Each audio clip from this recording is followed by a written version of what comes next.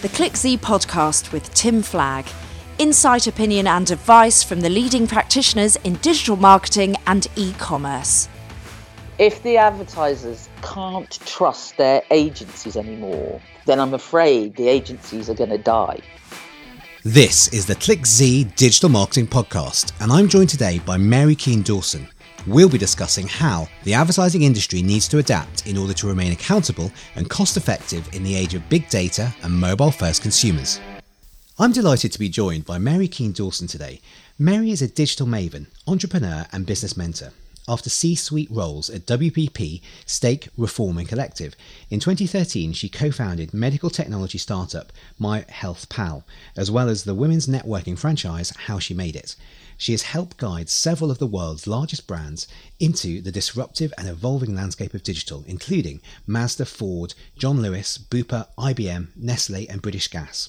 Mary stepped down as MD of Neo at Ogilvy earlier this month and is starting a new agency leadership role in June. So Mary, it's a pleasure to welcome you to the ClickZ Digital Marketing Podcast. Thank you very much, Tim. It's great to be here. Great to have you. And I'm looking forward to getting into what your perspective is on how the industry has changed and is continuing to change.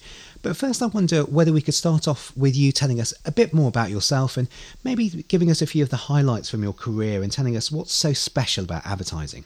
Well, highlights about myself. I suppose the biggest highlight is I'm still relevant.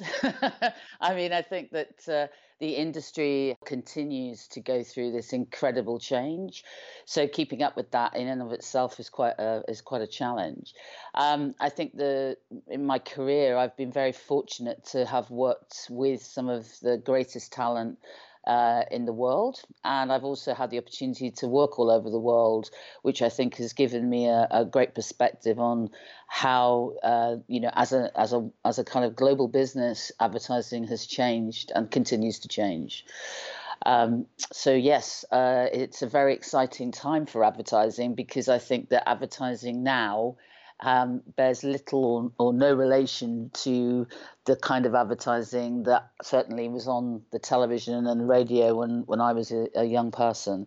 I have an adult child and a 14-year-old, and the differences between the ways in which they consume content and how they became aware of brands, living with that has been very educational, in many respects more educational than some of the brands that I've actually led into the digital disruption. You've almost got your own focus group at home there.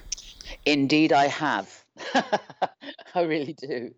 So in terms of the changes that you've seen, one of the biggest ones has obviously been mobile, and that's sort of very much where young people now tend to spend their time. Have you also sort of seen the change in the usage patterns and the amount of time which is being spent in front of media now? Or is it the same, it's just switched from television maybe in our day more to mobile now? I think that the consumption of content, and I'm using that word in its broadest context, is very different because it's so one-to-one, as opposed to a much more collective way of gathering around the television or the radio or whatever it was. And of course, the other thing is that the whole concept of scheduling anything with regard to the consumption of content just doesn't make any sense whatsoever to people in this digital age, because in the digital world we're always on, and you need to be able to consume whatever you want whenever you like. And I think that makes a very big difference. And I think that the most significant difference that I have noted, and it continues to fascinate me, is how the relationship between brands, advertisers and consumers is so radically different to how it was even 10 years ago. I think the most significant change is how consumers are formulating their views about brands and their relationship with brands. And I think that is significantly different, because the agent or agency, that once upon a time had invented the personality of the brand and communicated that to the consumer. Increasingly, the consumer is inventing, its view of the brand, and the agency, is almost trying to push water uphill in that scenario. Could you think of a couple of examples? I mean, I'm wondering whether it's almost like, sort of using things like Instagram and Snapchat. Is that the sort of thing you had in mind? Well, I think that Instagram and Snapchat most certainly are very different media to the media of television. And I think much more likely now that the route to Hollywood will be via your mobile phone and making content that goes viral on either as a vlogger or as a YouTuber, than is that you'd make a television commercial that would lead on to that, because the nature of TV commercials has fundamentally changed. I mean, it was an event, I mean, at one time, and in your memory, I'm sure it's the same, it was an event when, Dairy Milk launched the Guerrilla campaign, people tuned in. And to a certain extent, we try to keep that alive with the work that Adam and Eve do with John Lewis every Christmas. But it gets more views on YouTube than it does on from a 30-second spot in Coronation Street. So I think that is a fundamental difference, because it was a broadcast a broadcast invitation to engage with the creative, and we even used to run press ads that tune into Coronation Street tonight to see the latest ad, and that could have been for any major confectionery brand or car manufacturer. Or I mean, I can remember Ford when I was working for them. We did a whole bunch of infomercials that were like 1.5 minutes long, and I mean, people watched them and they engaged with them. And they went, and I think that now, of course, you would see that type of content. I mean, huge amounts of it, but it's actually being generated by users who are talking about their experience of a car or opening a box, with their new headphones in it or whatever. And kids will follow that content and they engage with it, and in a way that's quite. I mean, it's fascinating to witness. How do you think brands can continue to engage with that type of new marketing? Because it's changed from the top-down broadcast media picture that you painted there, where you were able to just go and put a spot in Coronation Street and know it would hit 30 million people and almost job done, to now this wide range of different channels, different platforms. You've mentioned a few, but all of those, they rely upon users being able to get inspired enough to create their own content and then share that with their network, and so it's much more fragmented. But how can a brand actually start to influence that, and what extra skills or functions do agencies need to be able to get themselves into that process?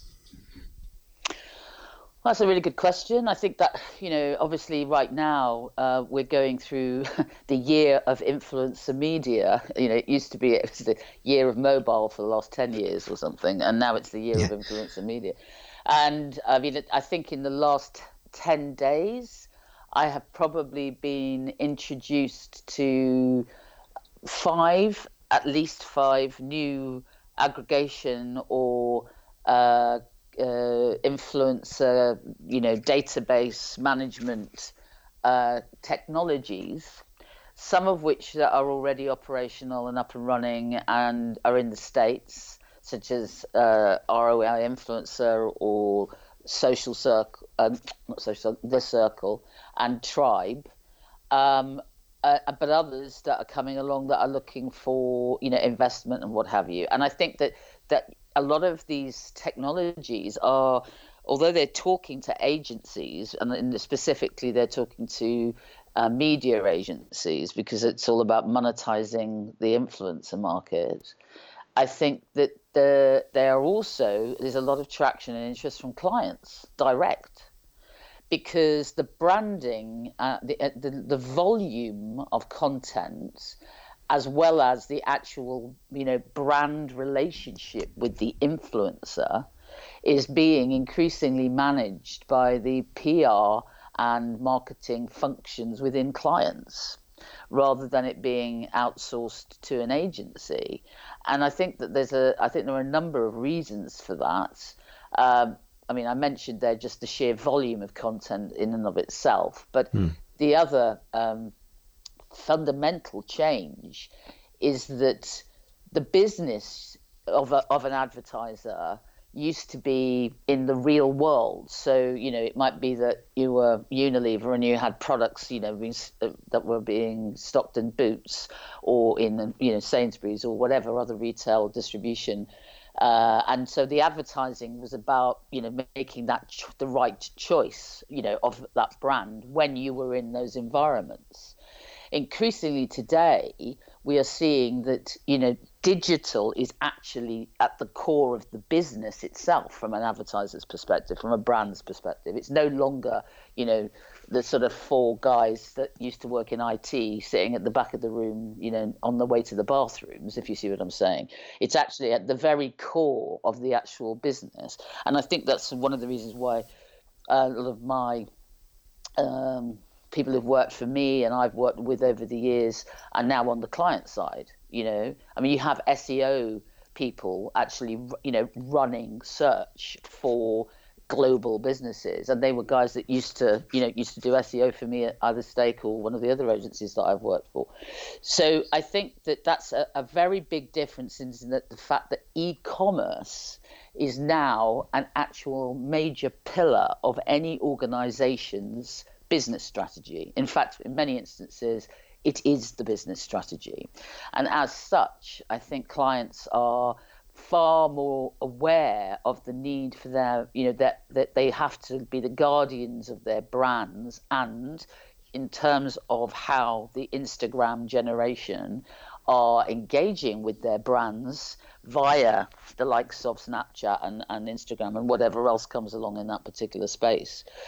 There is a need for them to have strategies that are in accordance with that. And I think that that's one of the major fundamental differences, is about the relevancy that agencies can have in that world. And that's quite a sort of big challenge for agencies, because the story you've been telling there of how some of the technical expertise now has been moving from agencies in-house. I mean, I've seen that as well. SEO, definitely. Social has really matured now, and you're seeing very senior social director roles coming in-house now. And even, sort of display advertising, they're all coming in-house, exactly as you say.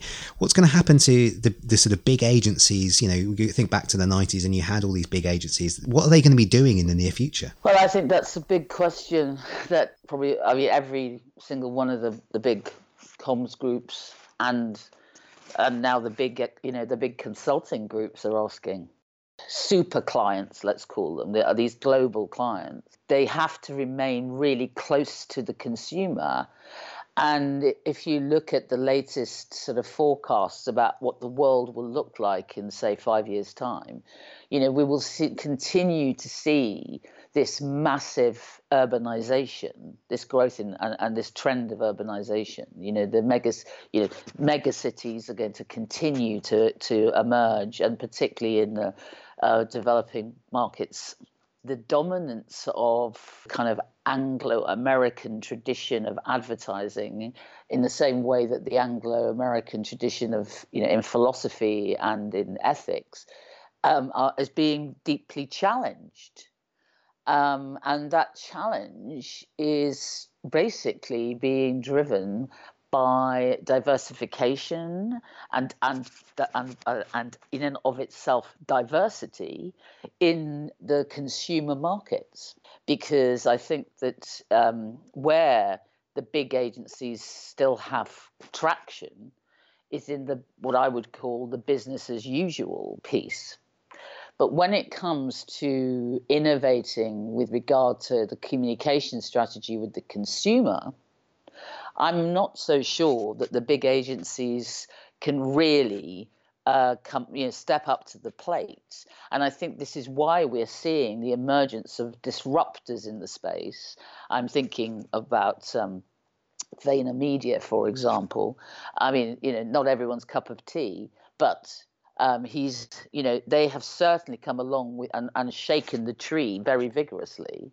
And I think we will continue to see that, and the emergence of, creative partners and collaborations coming forward. It could be between influencers, creatives, filmmakers, media people, brand strategists, and that are coming together simply to work on projects. And actually, in my experience, and from talking to the global client base that I know and have grown over the last 25 years of my career, they love that.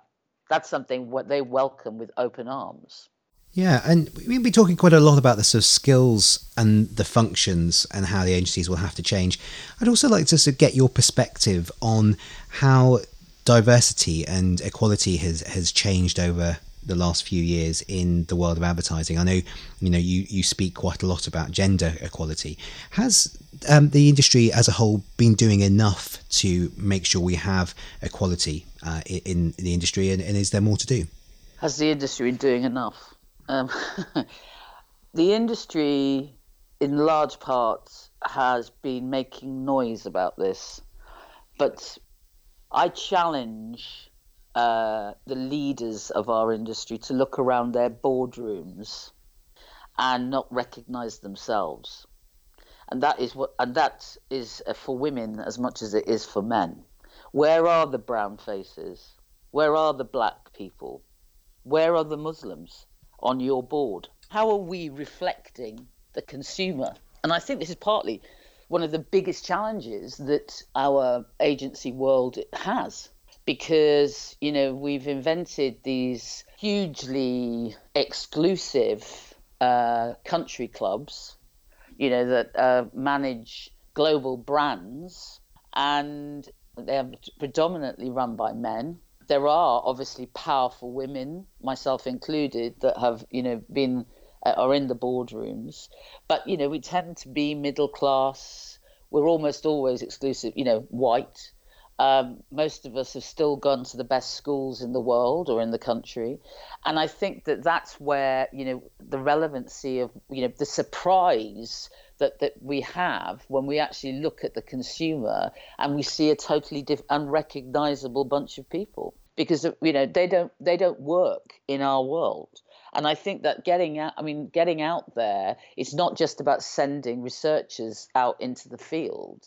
It's actually about getting online and seeing what the consumer, and hearing and listening to what the consumers are doing and talking about and how they're engaging with technology. I think we're far too obsessive with making sure that we meet the analysts' expectations and that we're all driven by the global number, as opposed to actually thinking about are we in touch with our brand, our clients' consumers? Do we fully understand them? Are we working with them? Do they work for us? And I think that's a really big challenge that the industry has. And I think it's one of the reasons why we're seeing such a seismic change taking place between the client and the agency's relationship. And I think going back to the earlier point you're making about this change from top down to bottom up, when I've been interacting with some of these new millennial brands, some of the, or kind of following some of the success of people like Jamal Edwards, these bloggers, they are, some of them quite small micro bloggers as well, but they have their niches, and they are very much exactly that sort of excluded consumer that you are kind of drawing a portrait of there, and they don't necessarily see themselves reflected in the mainstream media, so they've gone and started their own media, their own community, and been very successful, even if those are sort of micro communities. And you know what? They have got massive clout. They have huge influence in terms of their opinion matters. And if if we're not engaging with these guys, or we're not actually including them in the conversation, then I think it's a big mistake. I mean, having one or two elite, individuals in your organization that you can point at and say, well, look over there, we have We have some brown people who've been in the organization for decades or whatever it might be. The reality is that level of tokenism, I think, doesn't wash with an increasingly aware consumer who is not an elite, is not a member of the elite. They're an ordinary human being who's trying to navigate an increasingly complicated and insecure world.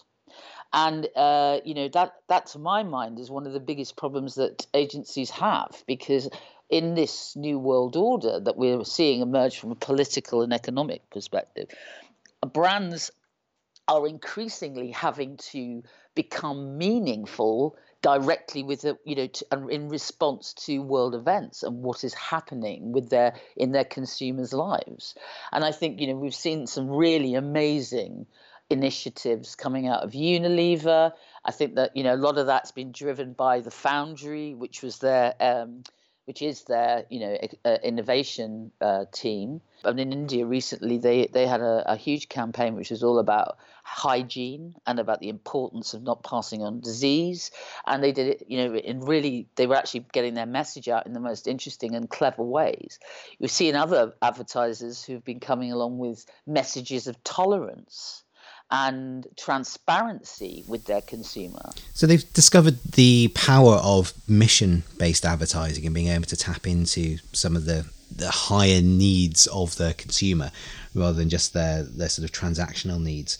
And just to go back to what we were talking about before in terms of the sort of equality and gender equality in particular, have you seen any initiatives that you think have been particularly successful at sort of bringing more women into the industry and developing them in the industry, and things like mentoring or anything like that, which you think has been good?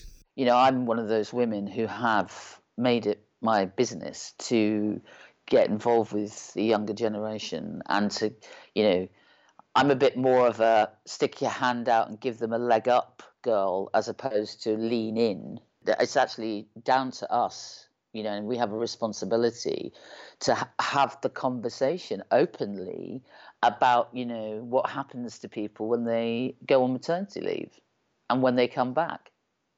Do we, you can't just have one or two people and you can say, again, kind of hold them up and say, oh, here's an example of somebody who went on maternity leave and now look, we've promoted her to CEO or whatever it might be.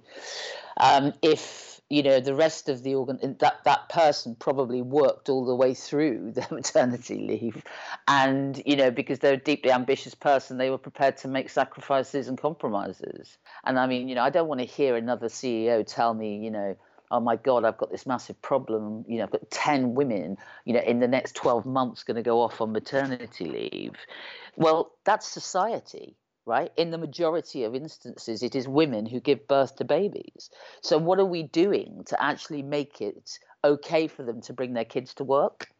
What are we doing about making it all right for them to actually, leave at 3:00 in the afternoon?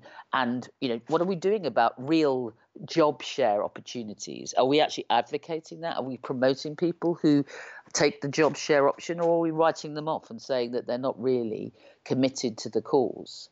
And I think we've got to stop rewarding these insane behaviours where we put the company before we put our families. Absolutely. And there's so much talent available. Unbelievable amounts. And something, Tim, one of the tragedies of all of this is some of the very best women that I have come across in my career have, gotten married, had children or whatever their circumstances are. And then they come back to the work and they're back in the grind, they're back in the hamster wheel or whatever, they've got, their life's not their own anymore. And they land up leaving. They land up leaving the industry.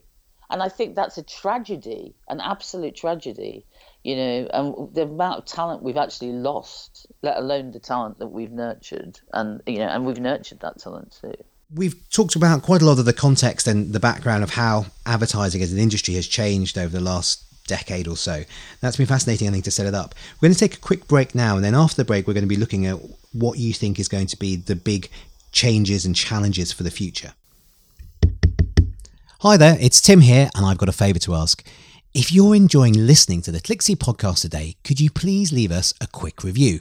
just navigate to the review tab in iTunes or Stitcher and either share some stars or leave a comment. Not only would I be really, really grateful, but this also helps other people to discover the podcast. Thanks so much in advance. Now, back to the podcast. So before the break, we heard from Mary about how the world of advertising has changed in a number of different ways, both in terms of the way that consumers have driven change in agencies, but also in terms of the composition of those agencies, the skills and the people that those agencies need to retain and attract in the first place. But now I'd like to ask you, Mary, more about what you see as being the future of advertising. And let's start off by thinking about, what do you think is the technology which is going to change advertising the most over the next couple of years? Well, I think it's not really a question of an actual technology per se. I mean, obviously, as in programmatic or, influencer media marketing, platforms, or, I think what we're seeing is obviously the rise increasingly of artificial intelligence as a driver for the decision making of how we manage the complexity, because that's the trend is complexity. Okay, so the clients are having to navigate increasingly complex ecosystems from the perspective of how the consumer engages in a one-to-one with them. And that obviously drives the need for us to be able to manage that complexity. And out of that, we are seeing increasingly the rise of the techquisition, and alongside the advent of tech stacks that are being managed out of the client's world. And I'm thinking specifically about DMPs being brought in-house, the increasing need for the customer CRMs to be able to plug into the first-party data piece that comes out of the online world, and obviously the challenges therein with such like of the GDPR, etc.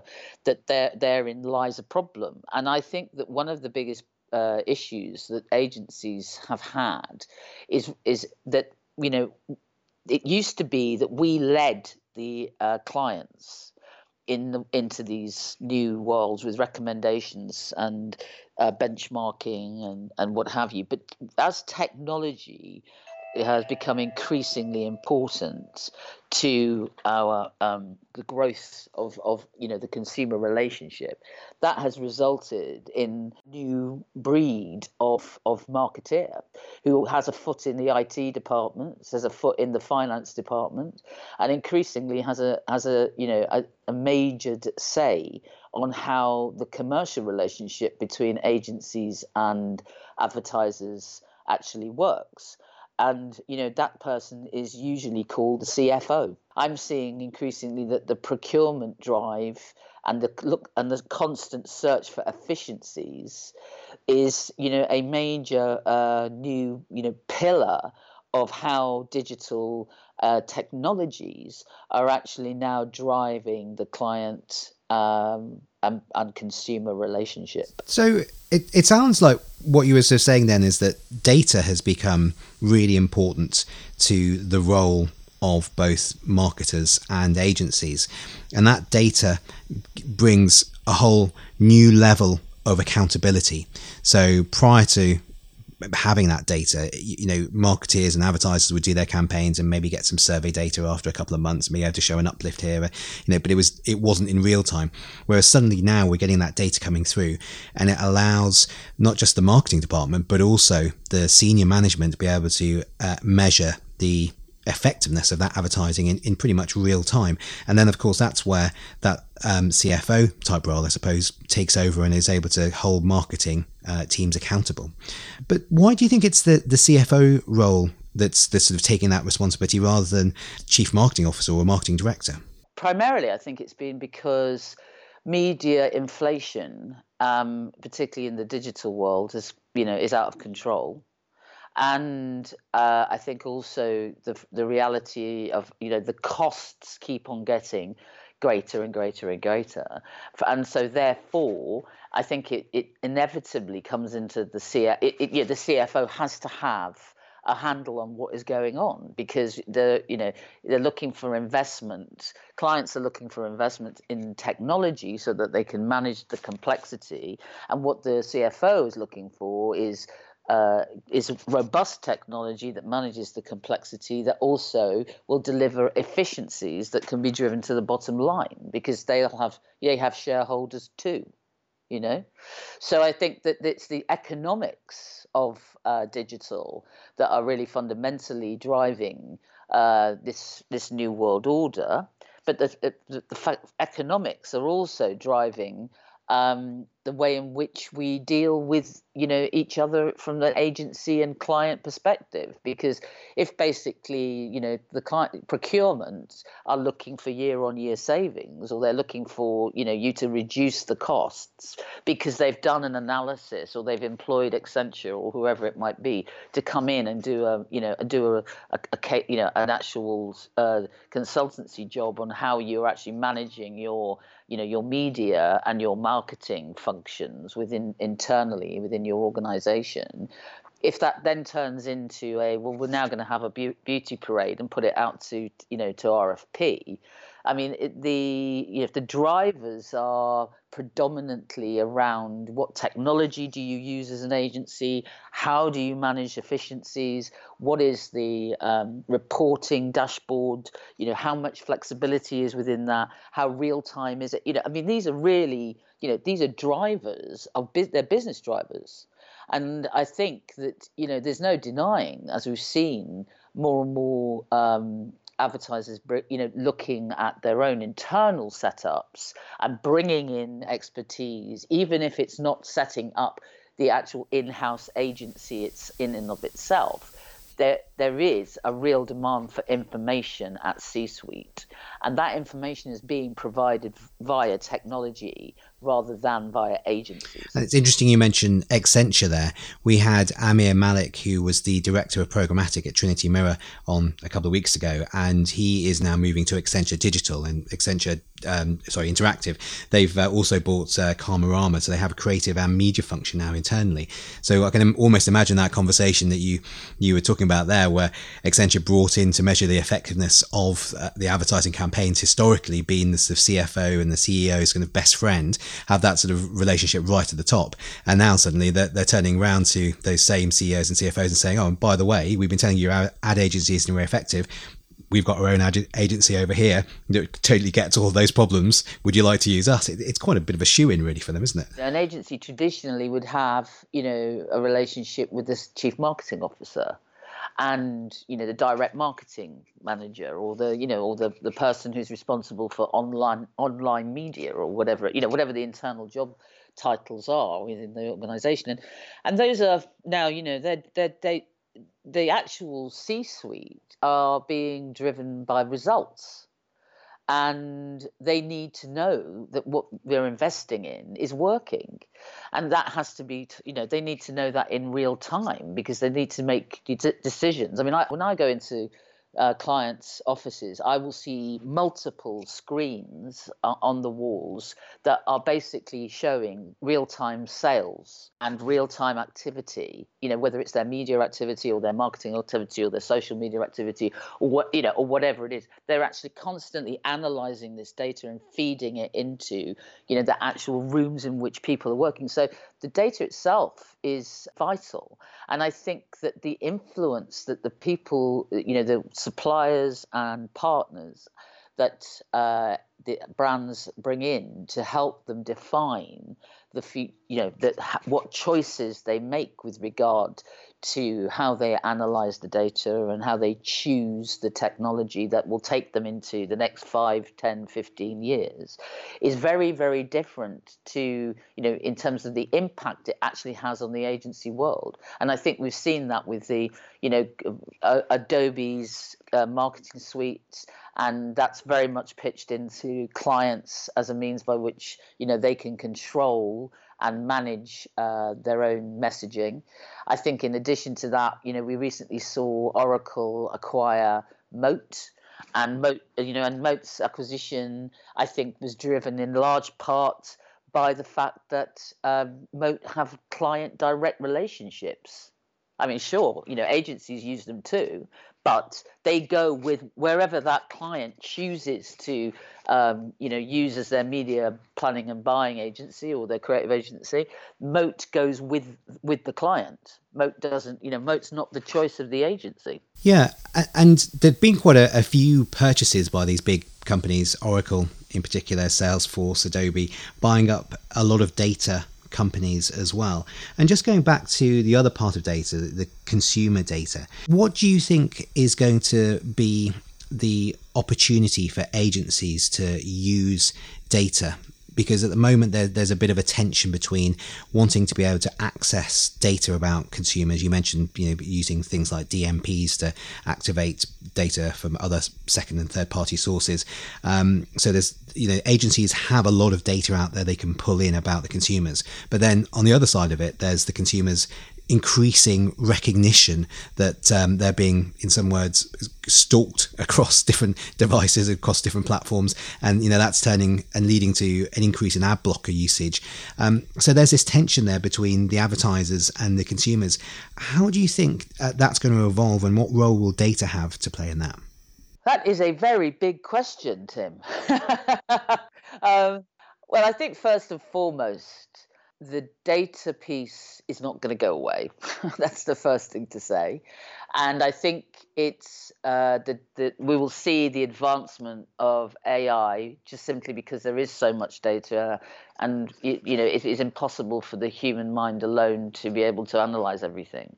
And I think that then increasingly, I mean, I was working with Watson recently, and that it's unbelievably amazing what the opportunity is with these technologies. I think that the consumer is, I think will become increasingly, mindful that there is a trade being undertaken, and it just really is a question of whether, third party or fourth party entities come to pass that basically start operating in the same way that publishers do, in the sense that they're selling their data profiles and their in-market status to advertisers via some kind of platform or other. And I mean, this has been talked about for the last few years, but I think in a sense we're kind of seeing some of that happening with the rise in influencer, and particularly the self-made influencers, because they are in effect selling their audience, and their audience is part, in large part, in most cases, particularly those who are very successful at it, are aware that they are being, monetized, and they're doing it, with permission. I think if we rewind a little bit back to the current state of the data, the masses of data that we currently have, little of it is GDPR compliant. And I think that is where we have the biggest challenge, because you can't retrospectively, make it, GDPR compliant. You actually have to find ways of collating that first party data with permissions to be utilized. And I think that there is a real challenge there. And it's not really, when I think about it, that advertisers and advertising agencies have been particularly enthusiastic about embracing. I think you're absolutely right. It's one of those things that there's always been, for the last couple of years, some consideration about data security and data compliance, but a lot of agencies and a lot of brands themselves haven't recognized the impact of GDPR, which actually is in effect now. It's just that from next year there'll actually be the fines brought in as well. So really, companies, both advertisers and retailers, should be focusing on obtaining those permissions retrospectively for all of the individuals they don't have GDPR compliant data on.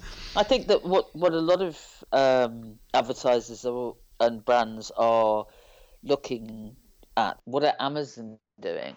And I hear that a lot. And I think that's really interesting, because I think, of course, Facebook and Google, dominant media, technology partners, whatever they want to call themselves at the moment, I'm not sure.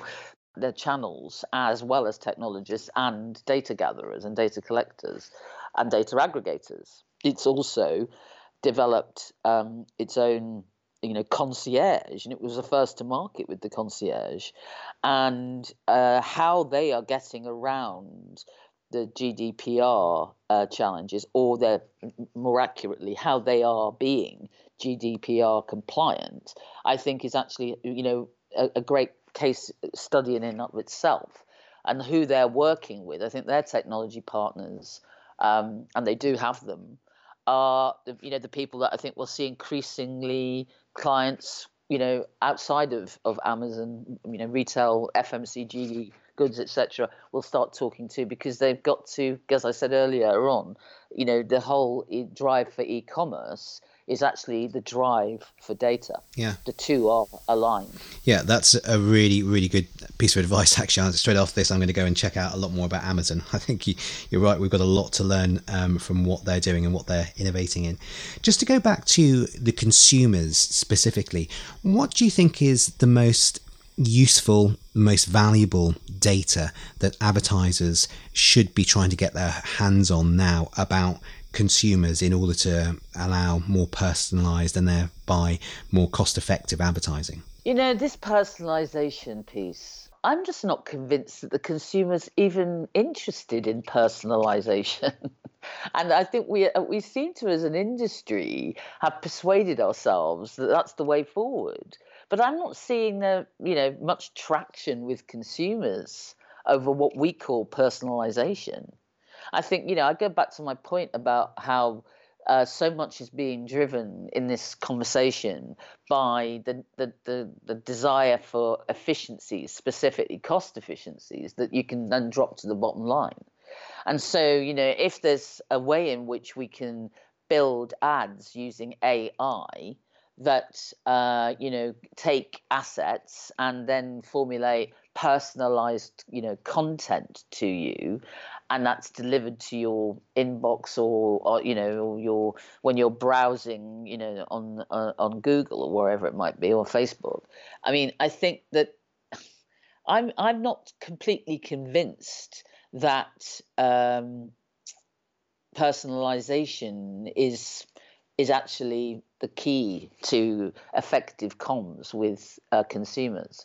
I think it's also been, this drive for having an AI approach to the actual, content itself.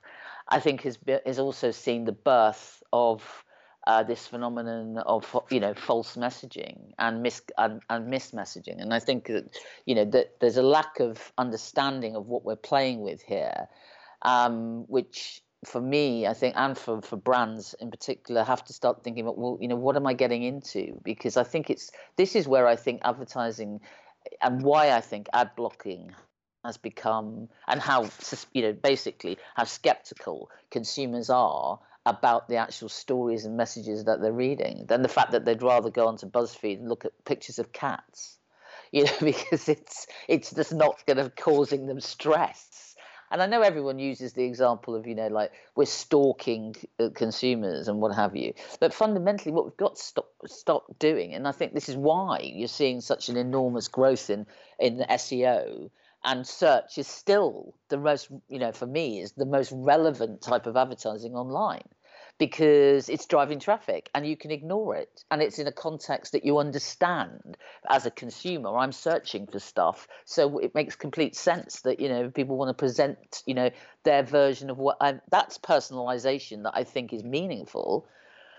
But I don't know if, I've seen a lot of technology recently that, kind of presents itself as the way forward, because it's actually, it's presenting personalization to the consumer.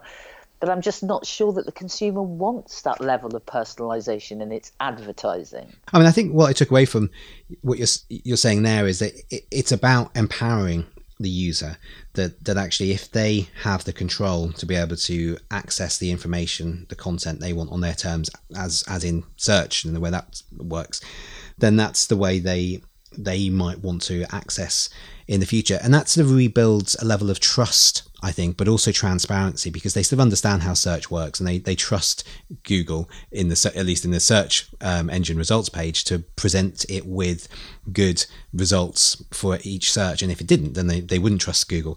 But how important do you think trust and transparency is to the wider advertising industry? There's been quite a lot of problems over the last 6 months in terms of both brands and advertisers, ad agencies, calling foul over trust and transparency. But what's your view on how that's going to change? Well, I think it has to change. It's got to. I mean, when we're actually looking at a situation where you've got in programmatic, you've got technology providers, you've got networks, you've got publishers, you've got everyone taking their ticket clippers, as one client called them to me. You have multiple ticket clippers, Mary. How much actually of the media spend is going on, me getting in front of the consumer? And I think, I'm horrified at some of the analysis that I've seen coming out of these media agencies where, you're literally talking like 10-15% of the actual media budget was actually used to get media in front of the of the consumer. That's right. The Guardian did that famous experiment where they spent some of their own money and found that 80% of it was lost and only 20% of it came back to them. I mean, I think it's really ironic that the Guardian did that, because Guardian are being shooting themselves in the foot. The truth is that online is where the advertising will pay for it, in the same way that commercial television has been about the advertising will pay for it. And I think that the challenge is that the cost of actually creating independent content is enormous, and because we've been using the sort of press baron model, whereas the reality of having a user-generated universe, a content universe, which is really what Facebook and Google are built on, and means that they just don't have those costs. They don't have that infrastructure cost, and they don't have that those people that they have to feed. So it's that is a fundamental problem that we have in the online world with regard to how the economics of it work. And I think that I'm saddened at the fact that as an industry we have not fessed up to this earlier, and that we have not regulated ourselves more effectively, and that we haven't brought it. We haven't brought advertisers into the conversation much earlier in the day. But we are where we are. The fact that GDPR is here, and that we are seeing increasing numbers of clients actually having their own DMPs, means that this whole first-party data and GDPR compliance issue is probably going to just speed the whole thing up. I think that everybody was kind of hoping it would happen when they'd retired or had gone away, or it's actually now at the speed at which clients want things to change, and they're driving it. Again, goes back to my procurement department for a moment, where transparency is absolutely the order of the day. Transparency. How transparent are you? What you're telling me that I can sign up to your programmatic technology, but only if I also don't ever look at what goes on inside that black box, and I don't know how much money you're giving to publishers and all the rest of it. And I mean, we've seen the situation where clients have turned, and this goes back to your point with regard to transparency and trust. And if the advertisers can't trust their agencies anymore, then I'm afraid the agencies are going to die, and they will be replaced by a new, much more agile and open, equivalents. And I think, you see, as I said, we're seeing this with the likes of initiatives that are coming out of these huge organisations, these global brands and global organisations such as Unilever, and P&G, even British Telecom. I mean, we're talking about a new world order, and I think that the agency of the future, if it is called an agency, will be a true, as my son would say, collab. He doesn't even use the word collaborator. We're just all collabs, right? And I think that that's really, essentially the way forward, because coming together on a project base, which is far more about being flexible and nimble and actually responding to what's going on with the consumer, and is driven in large part by consumer data and consumer trends.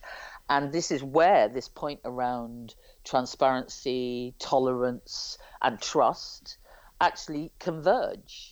And I really do believe that we are seeing now a fundamental change in how clients are working with their agencies. I think we're going to have to bring things to a close, but just one final question for you, which is, what's the one thing that you're most excited about now looking into the next couple of years? Is it a technology? Is it the way that people are developing new skills? Well, I personally am most excited about building Agency 3.5. That's what I'm going to do, and that's what I'm, and that's what is so exciting about this. That for disruptors and entrepreneurs and innovators, this is a great time to be in the advertising and media industry because it's all wide open, and I think that that there's a fundamental change taking place in the ecosystem. And I absolutely think that is the top, top tier, the leaders of the Marcoms world know that and are very aware of it. And the thing is, I don't think that they're going to be able to kill it either, because I just think it's happening at the grassroots, which is really interesting. And I think that we are seeing the emergence of a far more knowledge-based advertising industry, but I still think creativity is king, and I'm still not convinced that AI is going to aggregate and design something completely unique and groundbreaking, wonderful. I still think human beings have a future. So I'm excited about how we manage that too. Great. So we're not all going to be replaced by robots just yet. That's a relief. Well, I hope not. But Harari's book, Homo Deus, if you haven't read it, may I recommend it highly to you and to your listeners, because it really is a wake-up call. We started off by talking about how the advertising industry has changed and what are the key drivers, how the consumer has driven some of those changes.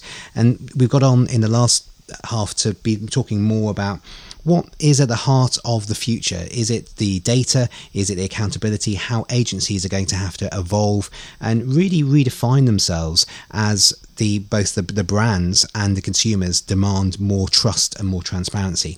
Mary, it's been absolutely fascinating to have you here on the podcast. Could you let us know how we can stay in touch with you, find out more, and then we'll say goodbye? Sure. You can follow me on Twitter at Mary Keane Dawson. You can also find me on LinkedIn. There's only one of me. I believe I have one of the most unique names out there, Mary Keane Dawson. So, hopefully I'll be making an announcement about my new gig very soon. Thank you very much, Mary. It's been absolutely a pleasure talking to you, and hope to speak to you again soon. Thank you very much. Thank you. Find more episodes at clickz.com/podcasts or follow me on Twitter at Tim4Change. We'll be talking to more of our experts over the next few weeks. Until then, keep up to date with ClickZ, and don't forget to review us on iTunes and Stitcher. ClickZ, the original digital business intelligence company, founded in 1997, providing best practice advice, trends and insight from leading analysts and practitioners to a global community of more than 300,000 digital marketing and e-commerce professionals. Thank you for listening, and bye for now.